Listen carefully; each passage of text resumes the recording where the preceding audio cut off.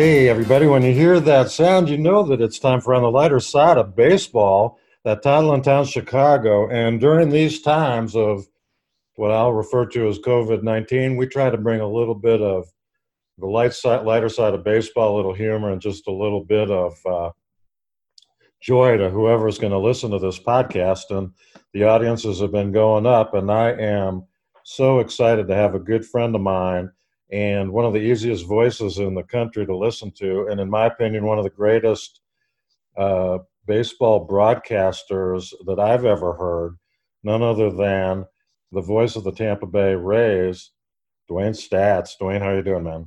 Jamie, doing well. I have to tell you, you read that intro I sent you flawlessly, so thank you. Well, I'll tell you what, I could have gone on a lot longer, and I know that I've bored you with my renditions and admiration of everything you've done, and we'll get into a little bit of your background, maybe not the entire time you were a Saluki, but I'm just glad to talk to you, and hope you and your family are doing good. How's it going down there? I think we're doing very well, and blessed to be able to say that. We have our three grandchildren just 5 minutes down the street, so they're within striking distance so far as social distancing will allow. So we're doing well. Two daughters, in the area. So and all of us, knock on wood, are healthy. So that's where we are. That's what counts. This is opening day in Kansas City. I'm a fan, and more than a casual observer. It's your love and your business. What are you doing right now? Just non-baseball, and then tell us a little bit about what you're doing with baseball. Well, it's really a change of pace. Number one, it occurred to me the other day, I've never really been home on evenings at this time of the year. So Carla and I try to make sure that we spend some time on our balcony, because we're fortunate enough to have a great sky out there and a sunset into the Gulf. And it occurred to me that it's light much later than I usually think it is, because we're either inside in a dome like Tropicana Field, or we're somewhere on the road preparing to do a night game, and you don't really think about the sky always, particularly in some of the newer ballparks, because they're so gigantic in scope.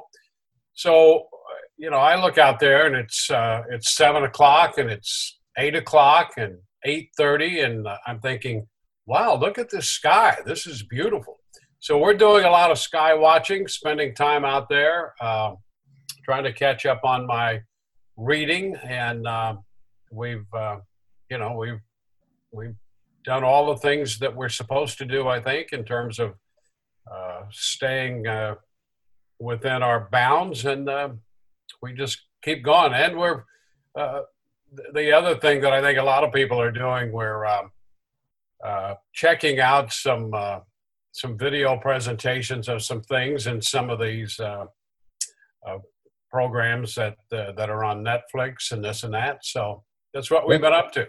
Well, folks, you heard a play-by-play on watching clouds, and you're not going to hear that very often. Most of the time, he's going to be sitting in the booth at Tropicana Field or somewhere, and that's where actually I first met Dewayne. He was a broadcast partner with the guy that I talk about on this show all the time, and somebody's talking about 6 degrees or of Kevin Bacon. My life is 1 degree of Dave Nelson. And so I hearken back to 1988, maybe before the first night game, but you and Dave were partnered up, and you were actually Dave's first TV partner, radio partner, and you were, so impressive. But Nelly was such a good guy, and he comes up quite a bit on this show. Well, I'm glad to hear that. He obviously made a big impression in the lives of so many people. People will never hear about. And just his presence was so great.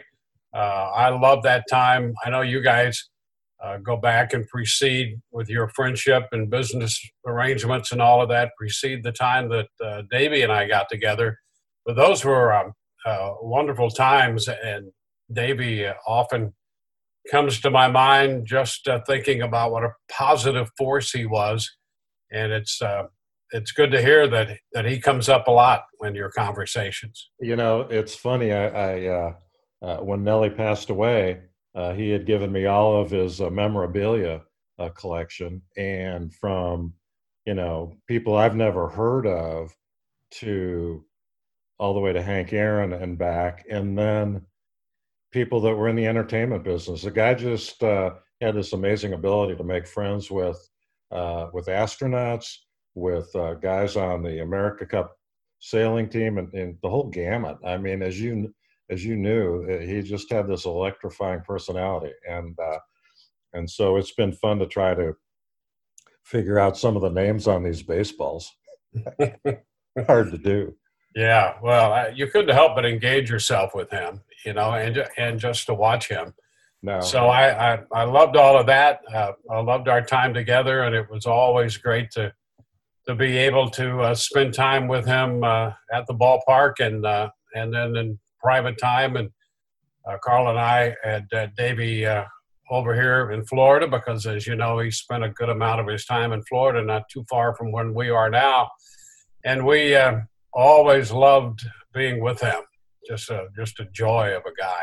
Yeah, I joke that my kids, my stepkids, and my grandkids, if you ask them who do you want to show up at the doorstep, Santa Claus or Nellie, hands down, is pitching a shutout against Santa Claus. Yeah, absolutely.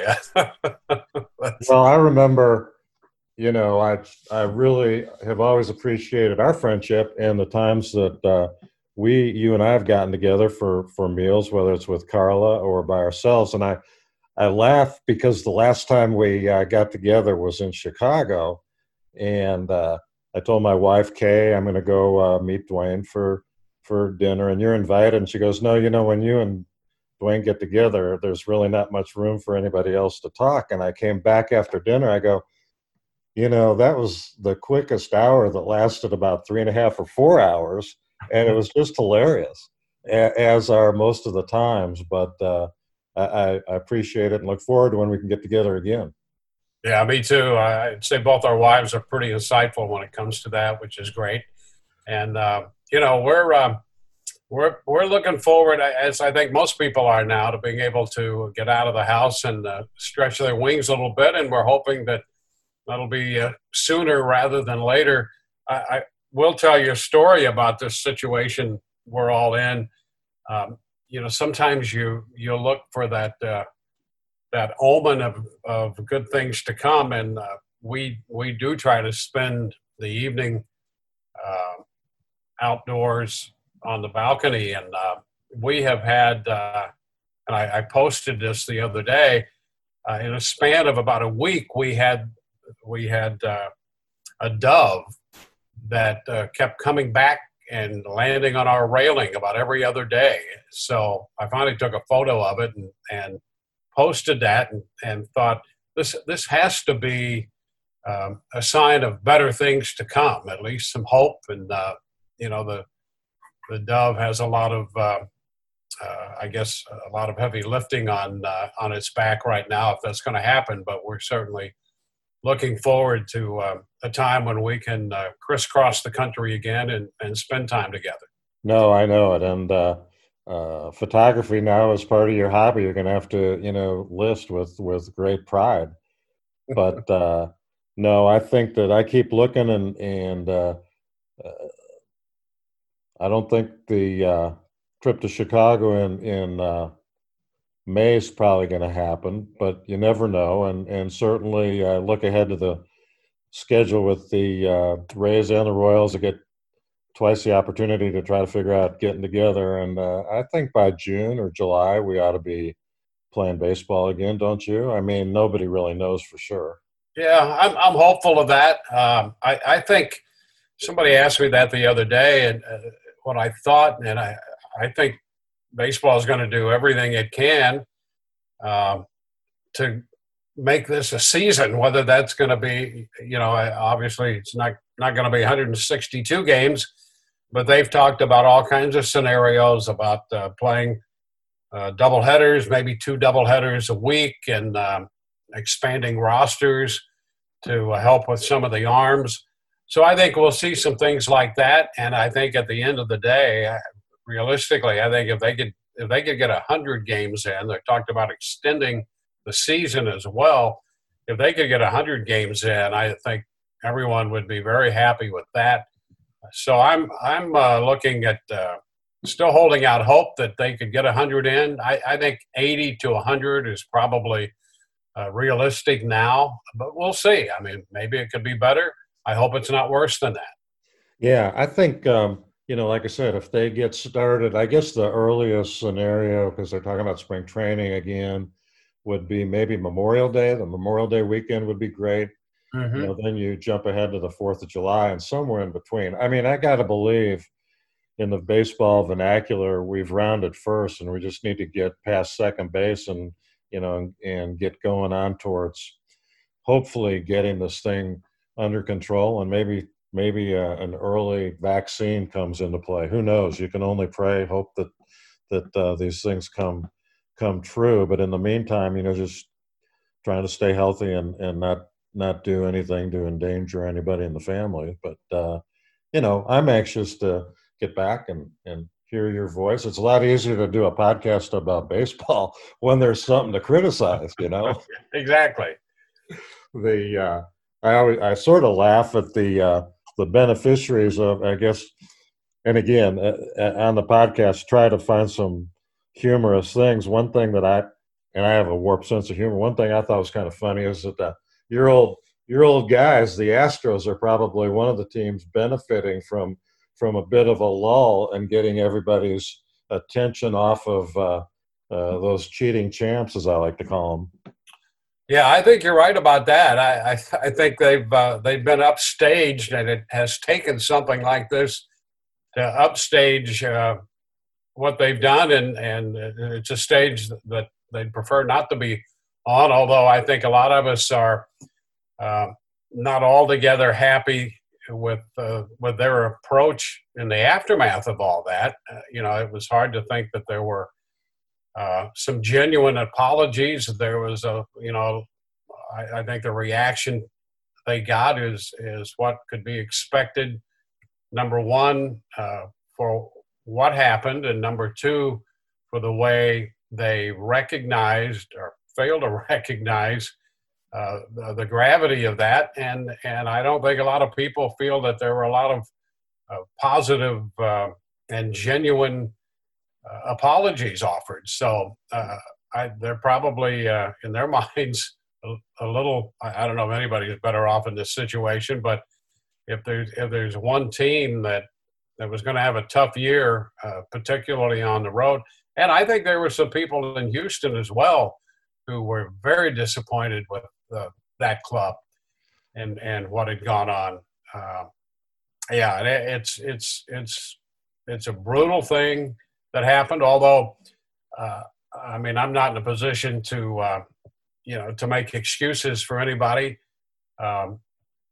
It's interesting in that type of thing had gone on in this game for a long time, and not with the technology that they used, which I think made it all the worse. But as you know, I mean, sign stealing and things like that, it was really part of gamesmanship if it would be inside the game. If somebody's base runner is looking in from second base and tries to figure out what the signs are and the relays those, and I think both teams know that if you're caught doing that, you might find one up and in under the chin somewhere. Amen. That was a whole different situation, I think. But historically, outside of picking up pitcher tipping pitches or looking in at the catcher and knowing that you might have to pay a price, you go all the way back to Connie Mack. That ballpark, Scheib Field in Scheib Park, Philadelphia. Scheid Park, yeah, in Philadelphia. they had a similar situation that Wrigley had across the streets there with, 2 or 3, 4-story buildings. And at Shibe Park, Connie Mack had a guy out there in the windows of one of those with a pair of binoculars and doing his own relaying, picking up and relaying of signs to help out. And, the whole New York Giants and Bobby Thompson and the shout heard around the world. DeRocher had a guy stationed in the scoreboard at the Polo Grounds trying to pick up signs and relay those. So you've had all of those kinds of things, but I don't think on the stage and with all of the technology that we have today, I think it's been perceived and instant communication. It has certainly been perceived as something far worse than any cheating that's happened in the game or other sports. Well, I think you've obviously hit on a couple things, and I've gotten more carried away on a few podcasts about the punishment and the inability of the teams to apparently police the game themselves anymore. I can always laugh at what would Bob Gibson have done if somebody had been picking off his signs and then trying to relay them, even in the old days where, you raise your right hand if you looking for a location. And I go back to the pitcher for the White Sox who apparently, I don't remember his name, Quarles maybe. It was like that in a situation where he perceived that the Astros were doing just exactly what they were doing, and he calls the catcher out, and he's jawing with the catcher, and you can see that he's agitated, sends the catcher back, and then he throws a slider down and away. I'm going like, police the game. You can't slide into second base. You can't knock over McCann and say, tell your suckers to stop stealing signs or we're going to barrel into you again. So I do think one of the big ironies in light of their punishment was that if somebody throws at a Astro repeatedly, they're going to do more suspended time than the Astros. Yeah, and that just doesn't seem quite right, does it?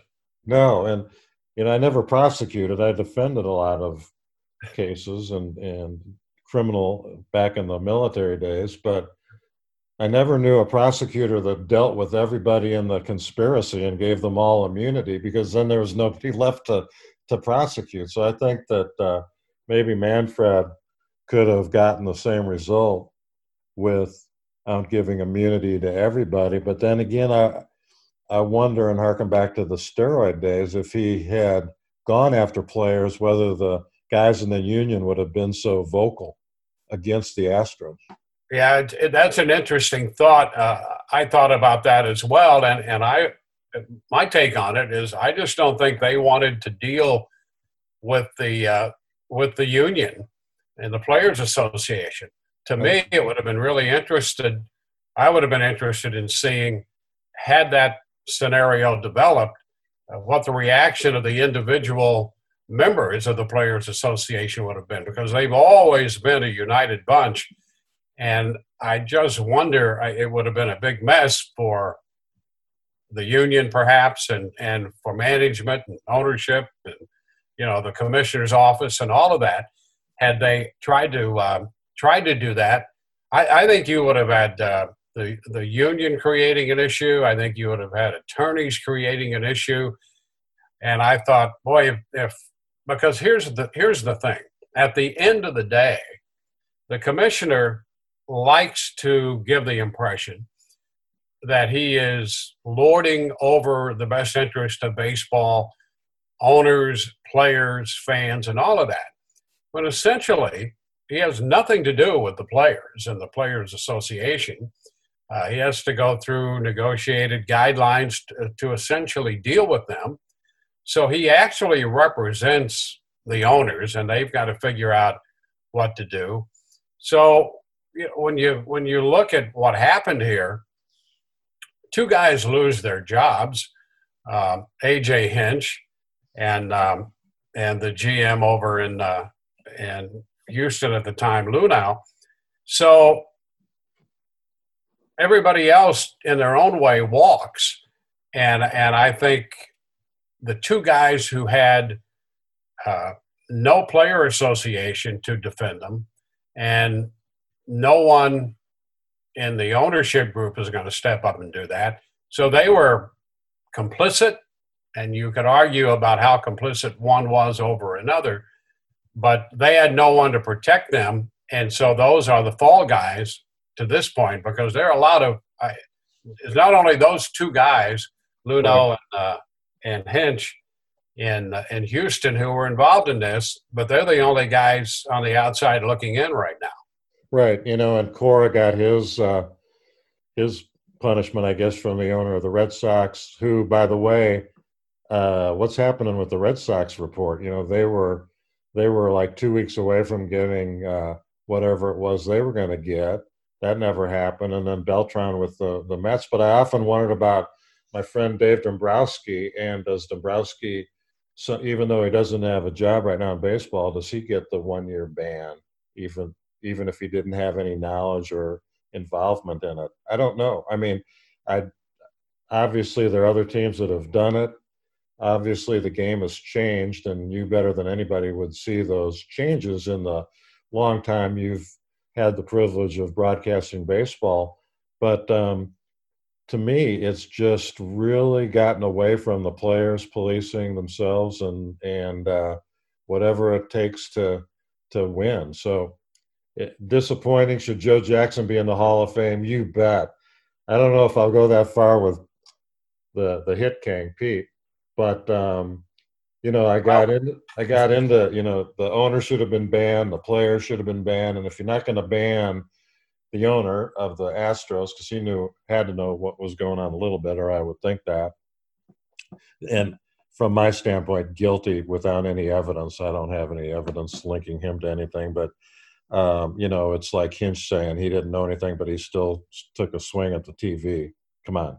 Yeah.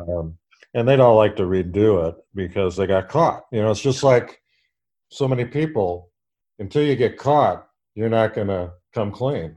And, it is what it is. But I love the Hall of Fame. And speaking of the Hall of Fame and changing the subject, and luckily, I don't think there's thousands of people that listen to the podcast. I thought you should have been admitted and given the Ford Frick Award, because from the bottom of my heart, I think you deserve it. And, you're too nice a guy to worry about it, and Hawk is Hawk. So there you go. Well, what do you have to say, Dewayne? Well, I appreciate it. Here's the deal. To be nominated and being among that group on a couple of occasions, I'm privileged and happy to have had that honor. And who knows going forward what happens. But at the end of the day, I not unlike a lot of us in and around this game, I was a guy who grew up loving the game, played it as a kid, was a fan as a kid, lived and died with all kinds of broadcasts that I had listened to across the board. I thought being a kid growing up in the Midwest, in the St. Louis area on the Illinois side, where most of my friends were Cardinal fans and there were a few Cub fans in the mix. And somehow, I guess I was probably 9 years old, I picked up on this little plastic radio we had. The Colt 45s turned into the Astros. And Right. For a 9-10-year-old kid to hear a Major League Baseball game from that wild western state of Texas, in our minds at that time, it was too much to behold. And I listened to those games and Harry and Jack in St. Louis, and I could pull in the Cubs. We were pretty far downstate, and even Bob Prince in Pittsburgh. So as a kid, that's how I spent my time. I just was fascinated by the game and got a chance to be exposed to some of the great broadcasters of all time and work with and around them. Nobody better than Gene Elston, to be in Chicago when Harry was there and firsthand to be involved with, the the phenomenon that he was, and then and Jack Buck. I always thought Jack, in my mind, was as good as you could find in terms of that ability to cover a game, build the suspense in a situation, not be intrusive, but still had that tremendous presence he had. And he always appeared to me, and I tell my wife, I kind of like to live my life the way he walked down to the broadcast booth. I would see him come in, and as a kid broadcaster, he was always very kind to me. And I would see him walk down the hallway on the way to the booth to do a game. And he was as relaxed as anybody. You know, some people in this business, it is a live broadcast we're doing, and there is some emotion involved, and maybe a little case of nerves still once in a while. I still get a little charge of it when we go on the air, which is great. I hope I never lose that. But Jack was so relaxed. I don't think I've ever seen a guy who was more low-key. It was as if he were taking a walk in the park, strolling down that hallway and into their booth. And I thought, man, if you can be that good and that prepared, that confident in what you're going to do and enjoy it that much, that's the quintessential experience of I think any job. I'm sure you were the same way when you were defending clients in the court. You strolled right in, knew you were prepared, and you were ready to have a little fun. And that's what I've tried to do with this game. I might have perspired more than you in the booth, depending on the client and the level of merit to our case. But you know, when I was a kid, and obviously I've told you this before, I've told Dave, you and Dave especially, everything that I wanted to be in life, you know, a broadcaster, a baseball player, a coach, whatever, you know, Nellie grabbed all those things and did a great job. You're the same way. We all wanted to play, but, you know, everybody retires at a different age. For me, it was like my sophomore year at SMU after sitting on the bench for 65 games, of which my team won like 6. I figured maybe I wasn't cut out to be a baseball player. Go Mustangs. I would go to bed at home with a transistor radio under my pillow. And unlike you, who got the pleasure of listening to Jack Buck or Gene Elston or Bob Prince, I listened to Bob Elson. And, you know, as he was called the commander, and he did my beloved White Sox way back then. But boy, oh boy, people said, and I think that was right, he'd read the paper in between pitches because he wasn't real exciting. Then one of your partners, who I'm going to get your impressions of in a minute, Milo Hamilton, teamed up with Bob Elson, and then Red Rush, who did Loyola basketball, and on and on and on. I just love the broadcast medium in terms of being a fan, and I love the Vince Scullys. I could listen, excluding you, I've already kissed your butt enough. I could listen to Euchre till the day I die. You know, he's a great guy. He was a good friend of Nellie's. He was at hospice every day, just a regular guy. But his broadcasts are just so pristine. And what term? They're just, the picture he paints is what you get without any. And with all due respect to Costas, he doesn't paint the same picture as Bob, but and Bob's great too. I'm not going to criticize anybody, but man, Tom Hamilton, another guy that was nominated with you. Oh yeah, absolutely. Love him. Here's the deal, and I go back to Nellie, not to dwell, but I dwell, and my guys know that I go back and forth and segue and unsegue, if that's a word, but you and Tom Hamilton and Harry Carey were 3 pretty good guys to get to broadcast anything with, let alone Cubs baseball and Cleveland baseball. And, you know, what a thrill it was for me to get to meet those guys through Dave. excluding you.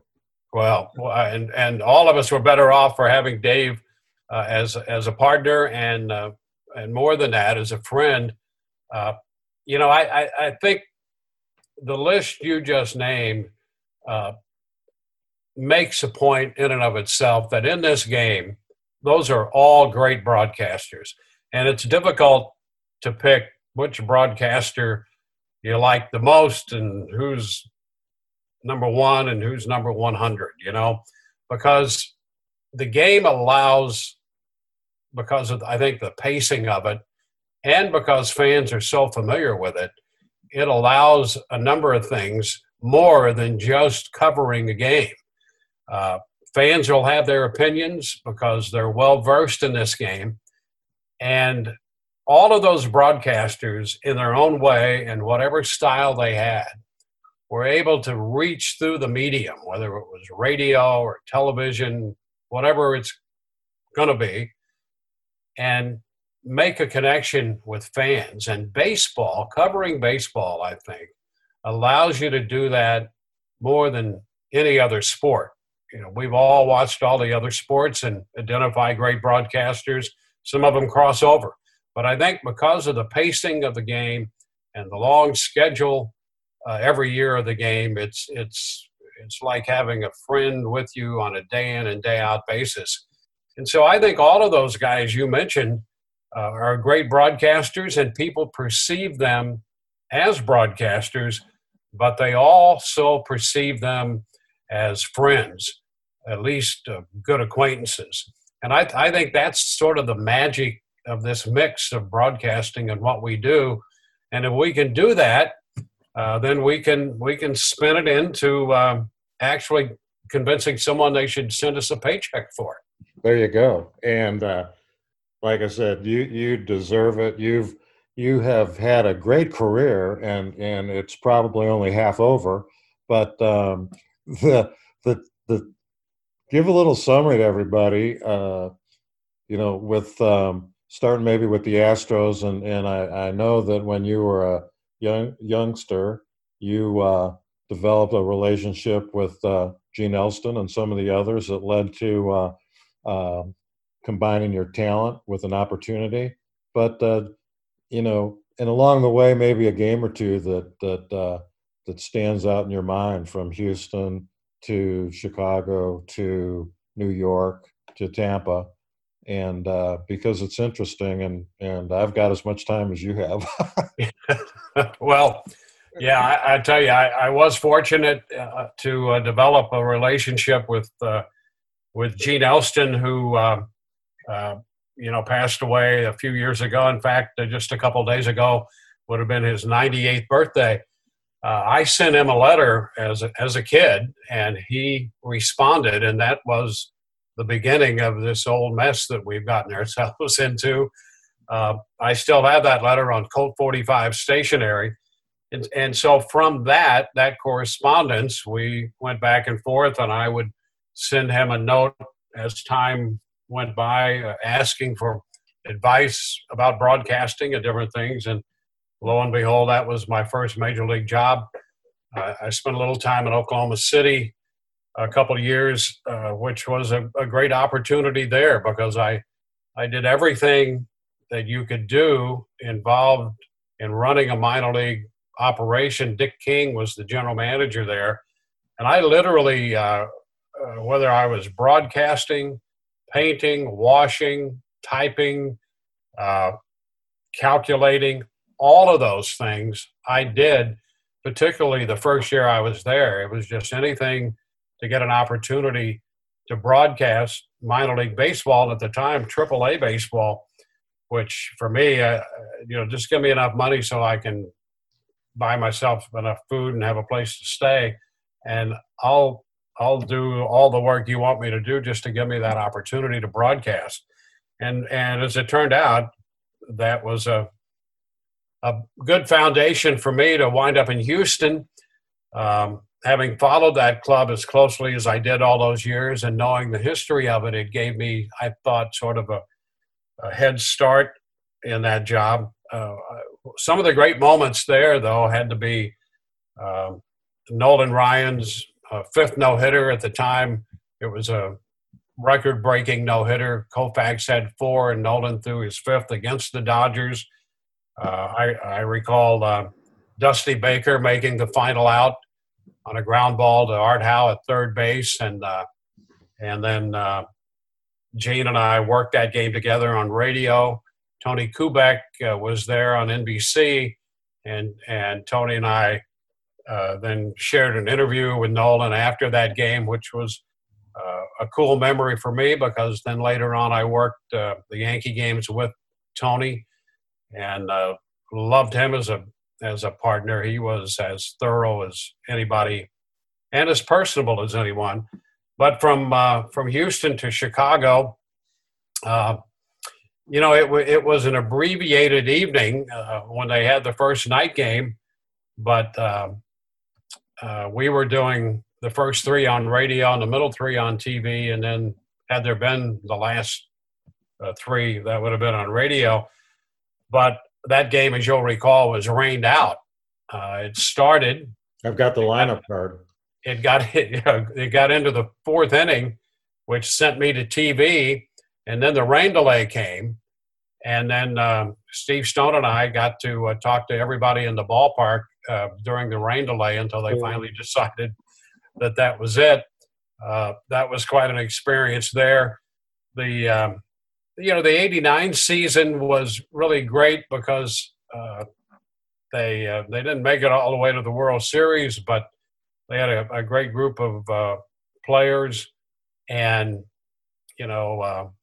Jimmy Fry, who had been the manager there and then had been fired and wound up as my partner for a year or 2, and then came back as the GM, essentially the GM. Don Zimmer was the manager. So 89 was kind of a fun year because, when you win, everybody's the greatest. Players are the best. The broadcasters are the best. Right. Front office filled with geniuses and all that. But that was a fun year. I think my time in New York, the special moment, because the Yankees were not good at that point. By the time I left, they had started to get good. You started to see some of the guys like Bernie Williams surface. But to me, the great moment there would have been Jim Abbott's no-hitter. Right. What a story Jim Abbott was in the game and the game of life, really. Jim is a super guy, and for him then to throw the no-hitter against the Indians, I think it was Carlos Baerga who grounded out to Randy Velarde at shortstop to end that one. That was a great moment there. I spent 3 years full time at ESPN doing the Wednesday night game and some other games they had, and then college basketball and football. And coming out of that, then to Tampa Bay, because when I took the Yankee job, I had moved to Florida, so I was here already. But to open a franchise, that first game in '98 was really a special event for me. I actually had called Gene because he took that Houston job. Gene Elson had been on the Mutual game of the day and had also been on the Cubs crew in his career. And he took the Houston job knowing that in '62 he would be there as their lead guy. And so I called him and talked to him about his approach with an expansion team, knowing that you're probably not going to be very good, there at the beginning. We talked about that, and here we are all these years later in '98 with a new expansion team. So I knew going in that the chances of this franchise winning right off the bat was not going to happen. I wasn't sure we were all prepared for 10 years of losing, but we got through that because we sold the game, introduced the game, covered the game, tried to have fun, tried to have those human moments in the game in those 10 years of what on the field turned out to be a lot of frustration. But then to be with this club when things started to turn around in '08, when they went to the World Series, and then the seasons beyond that, I want to make sure I'm right here, but you look at a span of the last 12 years or so. I think they've had winning seasons in 8 or 9 of those 12 seasons. All of the postseason appearances have been fun. They've had some really dramatic moments here. The one no-hitter they've had, Matt Garza threw against Detroit, has sort of been overlooked with some of the other drama, and some of the unexpected. Everybody goes back to the home run hit by Evan Longoria. That was exciting. Come back and beat the Yankees after the Rays had fallen behind and managed to battle their way back and win that one. But the Dan Johnson home runs, he hit that home run that year in Boston. They had called him up. He was going to be in the starting lineup that night, and because of traffic, could not get to the ballpark in time. So they had to rearrange the starting lineup, which made him available late in the game to hit that dramatic home run coming off the bench. So, just a thumbnail sketch of starting in Oklahoma City and winding up where we are now. Yeah, well, those would be, some of the really cool moments. I think I've been able to do, I think 9 no-hitters, and I think probably 6 of those would have been against the team I was broadcasting for. But I go back to Nolan Ryan's 5th no-hitter and Jim Abbott's no-hitter. Yeah, I was going to say the Abbott no-hitter would have been absolutely thrilling to be at, let alone to be calling it, just because how in the world he made it to the major leagues, how in the world he succeeded in the major leagues, and how in the world he did what he did is just a tribute to perseverance and tenacity and every other thing you can say about a guy. And, I'm not sure there are many stories that equal that. His parents, and I thought one of the great things about him and how he accomplished what he did, of course, born without a right hand.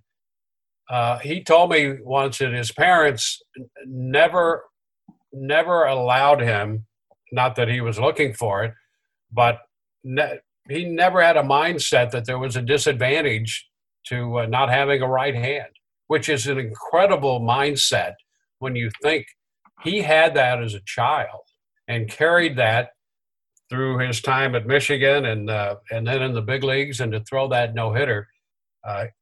That's one of the great stories in all of sport. He was kind of a low-key guy, a really intelligent, friendly guy, but not one who would look for the limelight all the time. And I think because of that, his accomplishment has been overlooked. But I think as a story in the annals of human beings and athletic competition, I think Jim Abbott's story is one of the greatest of all time. I don't know that you can get much better than what he accomplished and at the level he accomplished it in. So, and I think it all started there. He just never saw that as a disadvantage.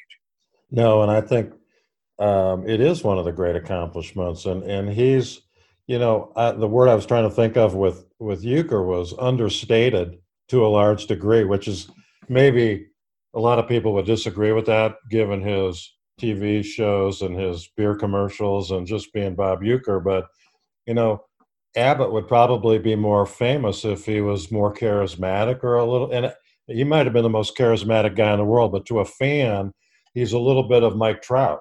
Mike Trout doesn't do much to toot his own horn. He doesn't need to.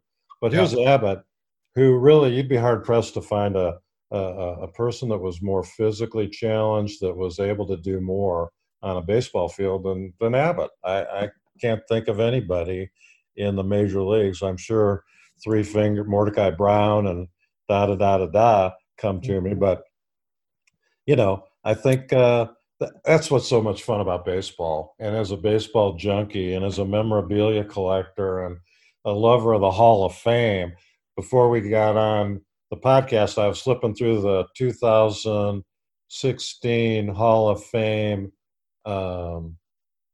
book that you get when you go to the Hall of Fame, or if you're, fortunate enough to contribute a lot of money to the Hall of Fame.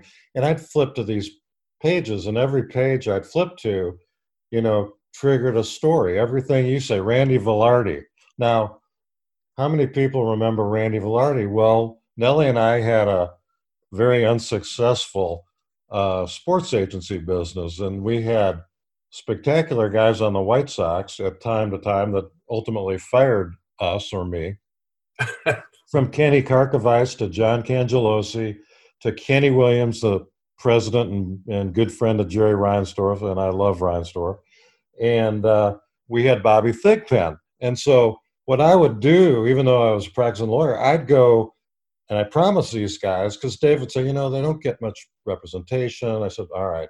So I'd represent them through the minor leagues, and then when they'd make the show, away I'd go. But the funny thing about Velarde, when Thiggy was at the Short A League at the New York Penn League, I dutifully flew to wherever, Albany, and found Thiggy. And Dave goes, hey, he's rooming with a guy named Randy Velarde. You ought to sign him up too. And I go, dude, I've got about 20 guys. I can't babysit any more of these guys. And so it's funny because, he played 20 years in the major leagues. Another guy that I had, short story, was a guy named Al Jones, who was from Elkhorn State, threw sidearm. The White Sox kept trying to cut him, but he couldn't be cut. He saved Tom Seaver's first 3 wins in the American League. Goes into Fenway. It's raining in early April. Warms up 4 times. Comes in the 9th inning. Strikes out Rice, Armas, and Evans. Retires the side. Sox get a run. He gets the win and never pitched again. How about that? Alfornia Jones. How many guys named Alfornia have you interviewed? Yeah, none. 0. Hey, let me take a break, and I'm going to put the recording on hold, and then we can visit real briefly. Hold on. See if I can do this. All right. I think we are back recording. I see the little red buttons going. Dewayne probably knows I'm as lacking in technological capability as anybody, but segment 2, I joke around about sponsors. We're still trying to get Jerry Reinsdorf to sponsor the show. Jerry keeps telling me he won't do it. I keep talking about cigars, and he says, well, maybe we'll talk later. But one sponsor I do have is Chris and Dee Dee. They're getting ready to open Papaquino's as soon as the health situation gets over that. But in the meantime, folks, all you folks in Kansas City that are listening, call up Chris, Dee Dee at Mr. Euros, and there are 4 locations, and you go out, and they'll bring you your food right out to your car. And as you know, it's great food. And so Mr. Euro, Papaquino, and Dewayne, Mr. Staats happens to have a little connection to Greece, or you did. How's that going? Well, we have and still do. My late wife was a Greek girl, and her mother was born on the island of Rhodes. And through the years, as you know, families go back and forth, but they have. It seems, and I think this is true in America as well. Excuse me. We don't have a cough button on our. Yeah, that's all right. I think everybody's from somewhere, and my folks grew up primarily in southeast Missouri, so that's one of the home places. And for the Greeks, they're all over the map there in the Mediterranean, but her mother's folks were from the island of Rhodes, and you always tend to have either some property or a little homestead or something there, a family home. And that was true in their case. And as more and more people came to America, and as some of them returned there and retired and so forth, sometimes a home sits there for a while. And we were in that situation where it was doing that, and we wanted to revive it. In a position where our 2 daughters were young enough and they would have summers open, and so we acquired that house and did some refurbishing on it. And so that was back in I guess the early 90s when we started to do that. and made good use of it with the two girls growing up through grade school, middle school, high school, and even college. They would spend some time over there, and it allowed us then in the off season to spend time there. So we've done that, and when Dee passed, we decided the best thing to do, and you're an attorney, and these things are well beyond my scope of comprehension, and when you layer grease on top of it as well, makes it a little more complicated. But we decided that it was probably the best time for the girls, for Stephanie and Alexa, to have their interest in the house, and I kept a small interest in it just to maybe settle arguments and things like that. And so it's been that way for a while, and it's been open to the family, and so the I guess they would be my nieces. One of them in particular has recently married, but her job as a nurse allowed her open time to spend in this country and then to go over there. They made good use of that. So I guess it's a long way to say the house is still there. We don't get there as often as we did when the girls were younger, and now both of our girls are adults, and Steph and Dan are married with 3 children, and they are actually had planned, and we hope that still happens this coming summer, that they would take their 3 over there and spend some time at the house in Rhodes. So that kind of brings you up to date. It's still there and still gets some use. And it's not something that has been anything, it's not easy to get to. You've got to figure out time and travel time and all that to get there. But we've never regretted kind of bringing the house back to life, and the family's still using it. Well, and humorously, when Kay and I were getting ready to go to Greece, I called Dewayne up and I said, Dewayne, I know you live in Rhodes. I'm not sure we're going to get past Crete. But, what's a great thing to do over there, and give me a few ideas.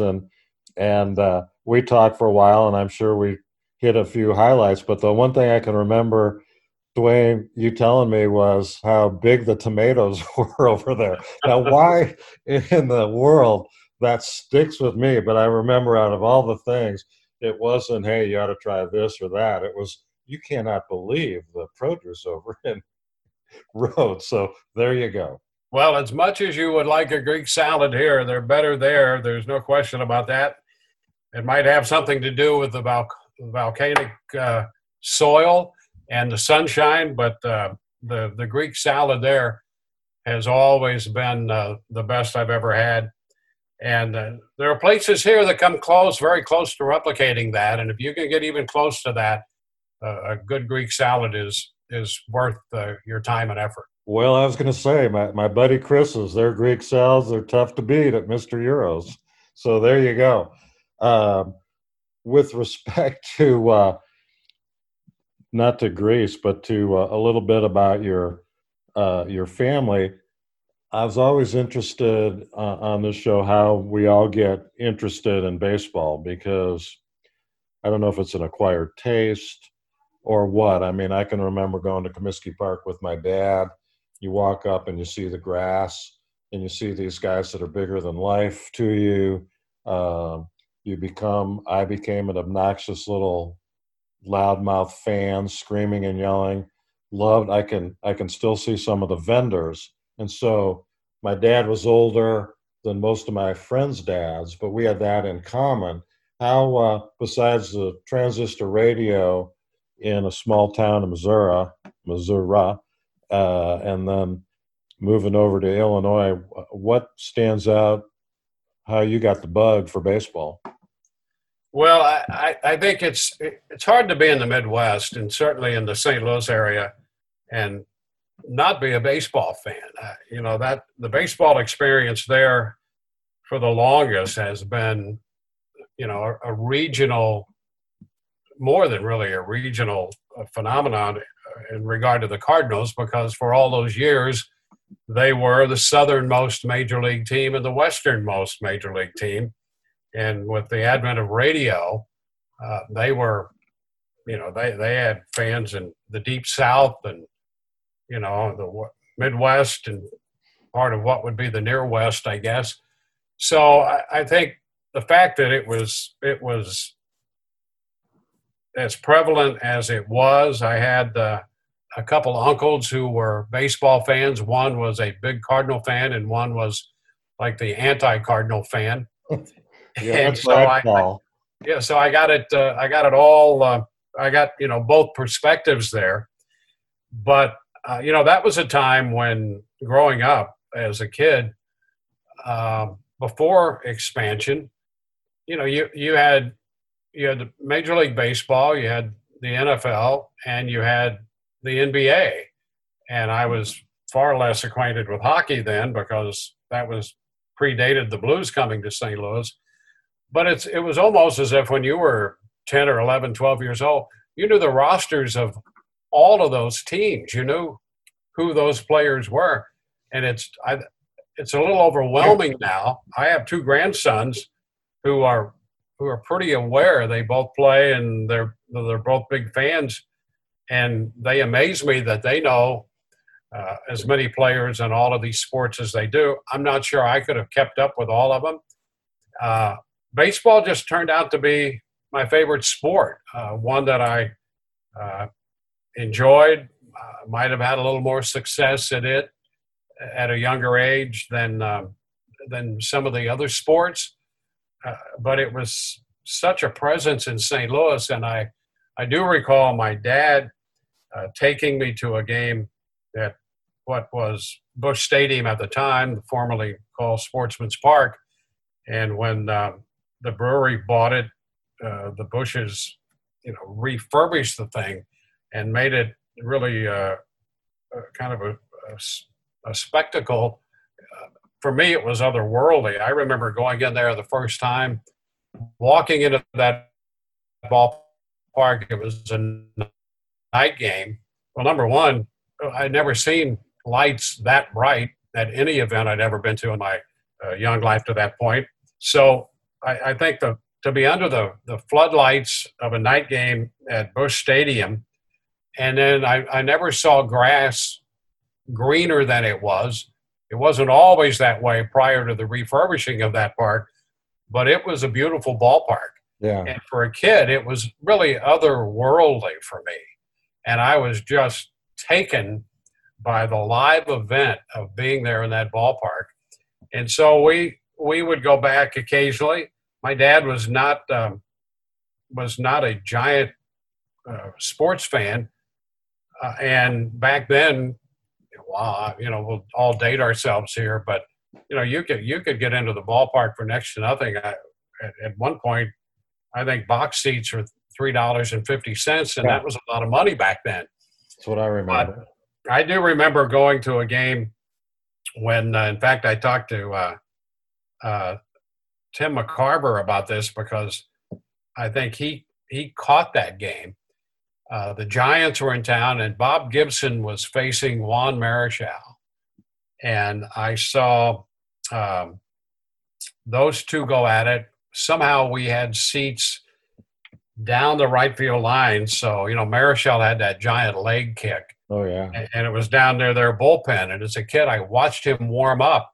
And, I just thought he threw like that every time he threw a pitch. But being the age I am now, you have to sort of warm up to those giant leg kicks he had. Yeah. And I remember being, when I saw him start to warm up, there was no leg kick like that. And I was going, wait, I felt I was being shortchanged because I wanted to see the big leg kick from Juan Marichal. And so by the time he was finishing warming up, I saw, he was as high as he was ever going to be in terms of that left foot being, almost above his head with that leg kick. And the game was interesting in that I think Chuck Hiller was leading off playing second base for the Giants. And by that time, Duke Snyder was in a Giants uniform playing right field. It was Marichal and Gibson. Hiller and Snyder led off that game with back-to-back home runs against Gibson. And about the fourth inning, Kenny Boyer hit a home run into the bleachers and left off Marichal to make it 2-1, and the game ended 2-1. And that game always stuck out in my mind as a special event, particularly when you see those two guys pitch. Oh, absolutely. I mean, it was a different era, but I mean, those two names are synonymous with greatness. My favorite, I wrote an article when I was 16, and I'm sure I mentioned it to you, when Marichal hit Roseboro over the head. Jimmy Cannon, a columnist, syndicated columnist, had an article in the Daily News talking about how baseball was dying. It was barbaric, and I took offense to that. And a couple of days later, an advocate even then. And so somebody came up to me and goes, "Hey man, you're in the newspaper." And I go, "What do you mean?" He goes, I grab a Daily News, and the headline on the back, on the second page of the sports page, was 16-year-old goes to bat for baseball. I gave my little pitch, and then the sports editor came up with a few jokes about, me being 16 and comparing their actions to what might take place in a bar. Anyway, Marichal, fast forward, 50 years, 40 years, was at one of these card shows that I hopelessly go to get bats and stuff signed, and usually talk about Nelly to these guys for a while, which is always fun. But Marichal said, "I won't sign that picture of me with the bat over Roseboro that was in Sports Illustrated, but because Roseboro's no longer with us, and I just don't think that was my finest moment." He's a pretty articulate guy. I said, "Well, here, read my article." And in the middle of the show, he reads this, 6-inch article, and he goes, "I'll sign this." And he signed my article, Hall of Fame, and it's over my shoulder in my office, and it's just one of my prized pieces. But how cool is that? That's the best. It's the best. My second best piece, and I'll get to your favorite. I'm not sure, besides Remington's, that you collect memorabilia. Not to call Frederick Remington any memorabilia, but in 1986, our law firm was representing Dick Hauser and Rocky Colavito and a few other guys. And so one of the tasks that I had was to go down to spring training. We at that time owned the Omaha Royals, my family did. And so I did an interview with Dick Hauser, the spring training after they won the World Series. And Dick, at that point, didn't realize that he had brain cancer, but you could tell in the interview that he'd forget a few things, he'd miss a few words, but it is without a doubt and I've got Gehrig's autograph, I got baseball. The interview I did at Dick Hauser, and it's on one of my podcasts, although my videographer couldn't filter out the wind back in those days. But if you live through the wind and you can tolerate it, it's my favorite. I just love it. He was such a good guy. Absolutely. See, those are the great stories about this game that I think that has allowed the game to endure, and I think we'll continue to do that, and maybe what we're doing helps that along, because the game is not only the written word, but it's the experience that all of us have with it. It's the stories that go with it. And those are all priceless. Well, and there are two more things before I let you go I want to talk about. One is the book you wrote, because even though it didn't make it into the final cut, I remember one of my favorite days. Dave and I went and spent 5 or 6 hours with you and your brother-in-law, and then had dinner with prepared by Carla, when you were interviewing Dave endlessly. And it was so much fun because your questions are great, Dave's answers are great, and ultimately you came out with your book. So I want to talk about position to win, but I also want to talk about the unique may not be unique, but it's certainly rare that your son-in-law pitched very successfully in Major League Baseball, and I think he's married to Carla. Is that right? Well, he's married to Stephanie. Stephanie. Our older daughter, and it's really interesting. A couple of things about that, and I recall that evening when you guys were here. We had an idea for a book that maybe you have struck something here, because if I can find that, we interviewed a number of people, and Davey was one of the perfect guys for that, and I had a title for the book, the idea really about how this game, it kind of goes back to what we talked about earlier, and the game has room for everybody. It has appeal for everybody, regardless of what your ability is. It's a multifaceted game and requires multifaceted abilities and therefore multifaceted people to be in the game. And Davey was one of those guys who just fit the concept of this book.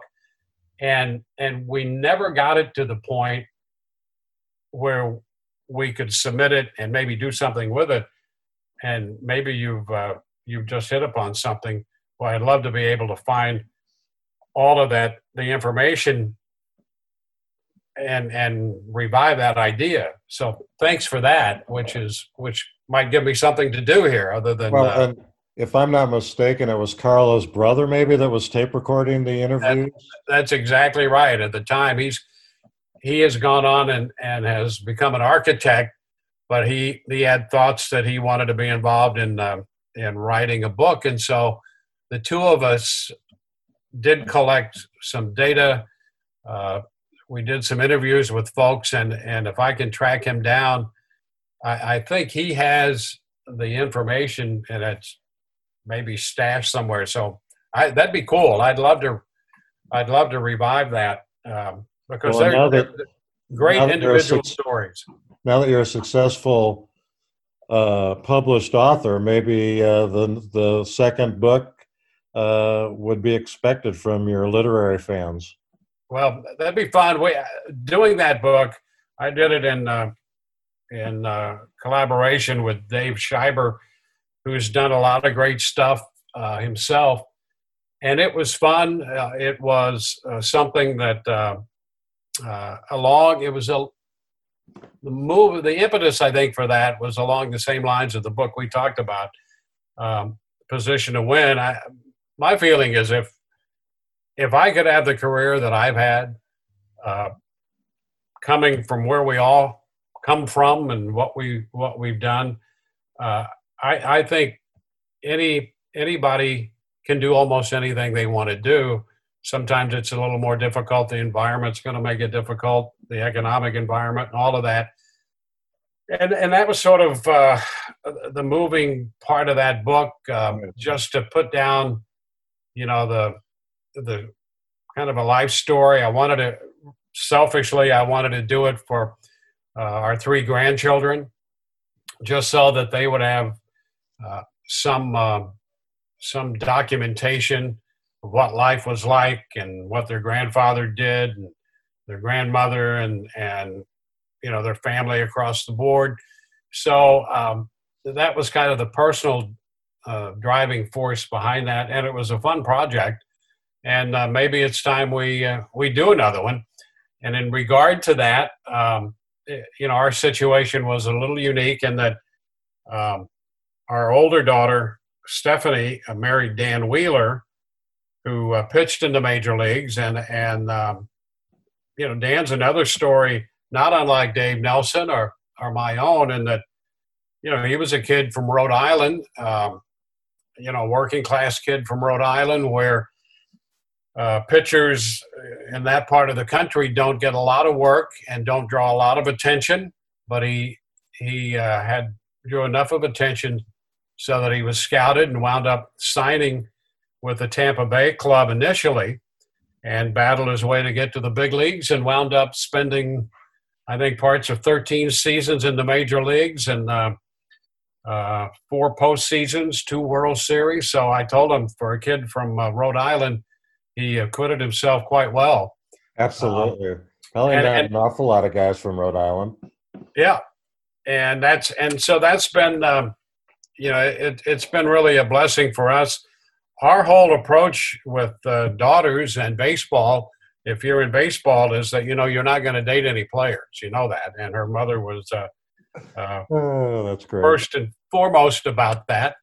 And while Steph was going to school, she did a little work with visiting teams in the broadcast booth as a stage manager and statistician. So she was around some of those people, but that was not something that we encouraged in her.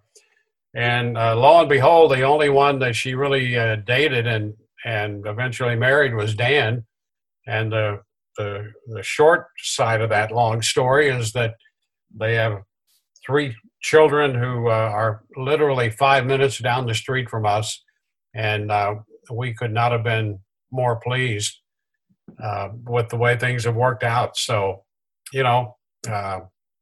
we've been blessed in many ways in regard to life in this game, and that's been one of them.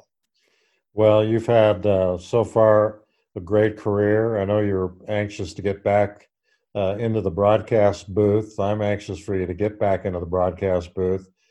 One of the things that I still do is watch MLB Network, and even luckily my memory's fading. So I was laughing with somebody that I watched one of the World Series games that I was actually at, which was Game 7 of the Cleveland Indians losing to the I guess at that time they were the Miami or the Florida Marlins, whoever it was, that Mesa blew the lead, and then Nagy gave up the winning hit, and I was there. Game 5, it snowed in Cleveland. Game 6 and 7, 100 degrees in Florida, and I remember, Nelly always said, "Hey man, whenever you go to a ball game, keep a ball with you because you just never know." So you'll recall if you go under, I guess it's still Joe Robb, whatever, a Hard Rock where the Super Bowl was. But back then, the everything was underground. They had the team bus would come through a tunnel to pick guys up. So I'm waiting for Nelly outside of the clubhouse after they lost Game 7. And who walks out but Dave Winfield? Winfield's standing next to me. And I go, I'm a buddy of Nelly's. I know this is a bad time, but and he signed the ball to his credit. I'm not sure it's totally legible, but to his credit. So, I just had so many great experiences, and including meeting you through Dave, and I appreciate that every day. I appreciate Nelly, and I have certainly appreciated your time, my friend, today, and I hope we can do it again because it's entertaining, fun, and in these difficult times, we need to have some fun scattered through some of the somber details that come out of this situation that the country's in right now. So keep healthy, keep safe, give my best to Carla, and we'll get you on the next time, man. You too. It's been great. It's been my privilege, and as Carla reminds me, fun's the best thing to have. And that's what we're going to try to do. So stay safe, and we'll do it again soon. And we'll talk a little bit about your new book. So get on that. All right. All right. Thanks, Dwayne. Okay. Take care. All right, man. Have a good one. You too.